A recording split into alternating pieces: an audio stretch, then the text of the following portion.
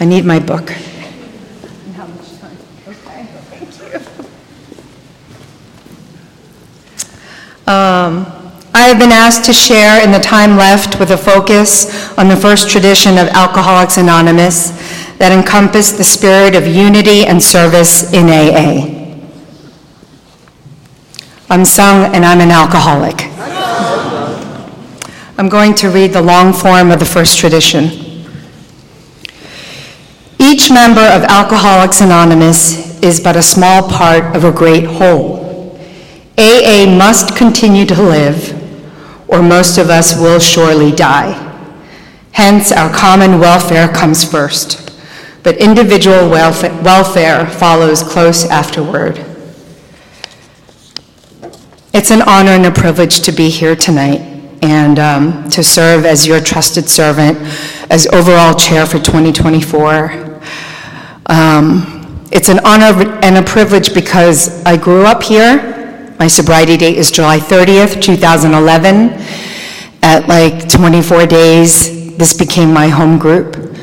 And I've been coming here ever since. And I'm always moved by installation night, just to see how many people it takes to make this group function and have a safe place for new alcoholics to walk in and to help save lives.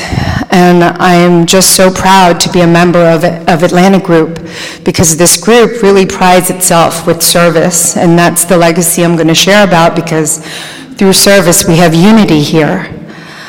I'm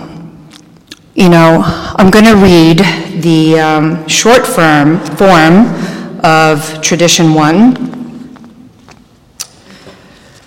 The short form says, our common welfare should come first. The first word is our, so that's we, right? Personal recovery depends upon AA unity. So, my journey through AA, my personal recovery really depended upon AA unity. And it started back in 2003.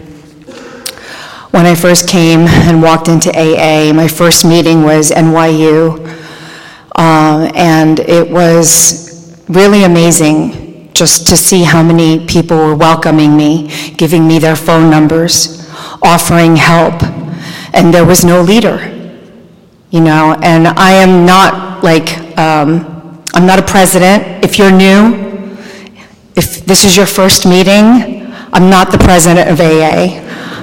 I am just here as your trusted servant for 2024. Preacher was last year's 2023 chair, and he rotated out, and now I'm rotating in, and we have this installation night to show that we have a rotation of service. We don't get to stay in the same position, and that's the beauty of AA, and that's also the unity.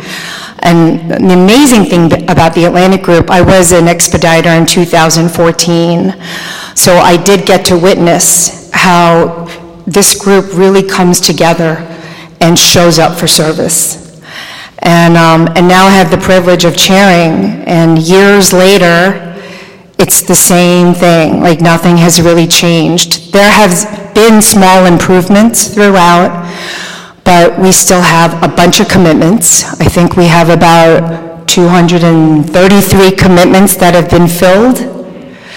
That's how many people it takes to make this meeting going. We have a large group, and all of us take this very seriously, and it's very beautiful to watch. And I'm so proud. And, when I came here dying the first time around, I had about 2 years of sobriety. I never had a service commitment. I didn't have a home group, and I didn't sponsor anyone. I did go through the steps. I also want to just share, when I came to AA, I was suffering from alcoholism. Alcoholism, the acronym could be I, self, me. But another one that is appropriate for unity is I separate myself. And at a very young age, I always thought I was different. I wanted to belong, but I just had this problem. I felt like, well, because I was Korean, I looked different, I was ugly, I didn't, when we immigrated here, when I was 3 years old, I just felt like I was an alien. But I later found out that that's my disease, because there are other Korean Americans that do not feel like that. But it was the way I created my victimhood, of like, that like everything was happening to me, and I later found out through the steps of AA that, I'm the problem here. My thinking is the problem. So after 2 years, I ended up picking up because I couldn't stay honest with myself. I didn't think I was a real alcoholic, so I relapsed. And I drank for 6 years. And after 6 years, I came crawling back by the grace of God. I didn't come on my own will. I came because I texted someone in the rooms by accident, and I later found out that that was God doing for me what I couldn't do for myself. And my first meeting back was Exchange Views, and when I walked in, there was the steps and the tradition scrolls, and I felt like I was home again. And the way Unity has affected me and helped me was that, like, I may have left AA, and I failed, I couldn't get honest or stay honest, but 6 years later, it was the same program that I walked back into because of the traditions, right? And Unity, which is, our tradition, our first tradition, but the rest of the traditions, that's the goal of the first tradition, which is unity for us. In 1935, when Bill W. talked to Dr. Bob, and AA was established, and Dr. Bob's sobriety date, June 10th, is the anniversary. There was no big book. There were no Steps and Traditions book. And, we were just, groups were forming left and right. And by 1944, Bill W. had thousands of letters from groups all over with fighting and, people were not doing things correctly.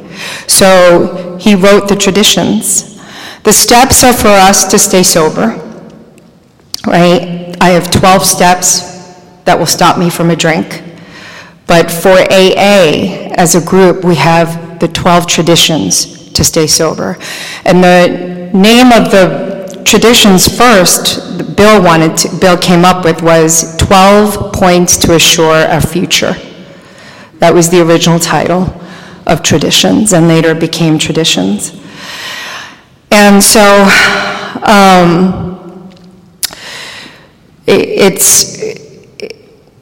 I am so blown away by AA. I love AA. It has saved my life. I grew up here. I've had service commitments at this Tuesday night meeting for 12 and a half years. And it's the thing that has kept me sober. When I went through a breakup that I thought I was going to die. When I didn't get the job that I wanted, or I lost people through this disease. The one thing that always kept me going was this meeting and my commitment here, and that's how I've stayed sober. And I didn't always get the commitment that I wanted, and some of you may not be happy with your commitments tonight, but that's okay. Welcome to AA. I had this commitment at Sunday night, my second year of sobriety, and I was in the closet. Oh, I have a minute. And I was like, oh, they shoved me in the closet. And and we had this little closet, and I had to stack all these speakers. And every Sunday it was it was just really annoying. But I had one person that I worked with to do that commitment, and we got really close. And it became my favorite commitment still to this day. I loved it because also I realized I'm part of a bigger picture here. I'm part of a group. It's not about me. It's not my ego, you know? And whenever it is about me, that's when I'm in trouble. And the beauty of unity is that it applies for relationships, right? Your significant other, your coworkers, your team, where you work, your best friends. When you think about the team and the group, everything's going to be okay. It's when I think about myself that itself will run riot. And so this tradition, this principle has been my guiding force all throughout my sobriety. I need to think about the group first. That's what unity is about. I'm gonna wrap it up quickly. You know, as your overall chair, I'm really excited about this year. The speakers that we have are amazing. Next week we have a killer speaker, so come to the meeting. And Hillary, Daniel, and I, we're here to help you guys. And, you know, I also want to share that harassment is, in any form, is not welcomed, and that's part of unity. We have to create a safe place for everybody to get sober. And if you feel for any reason that you are being harassed in any way, please come see us and we will help you. That is unity, right? We're here for each other. We're here to serve. And with that, I will just close. Thank you for my sobriety. I love you all.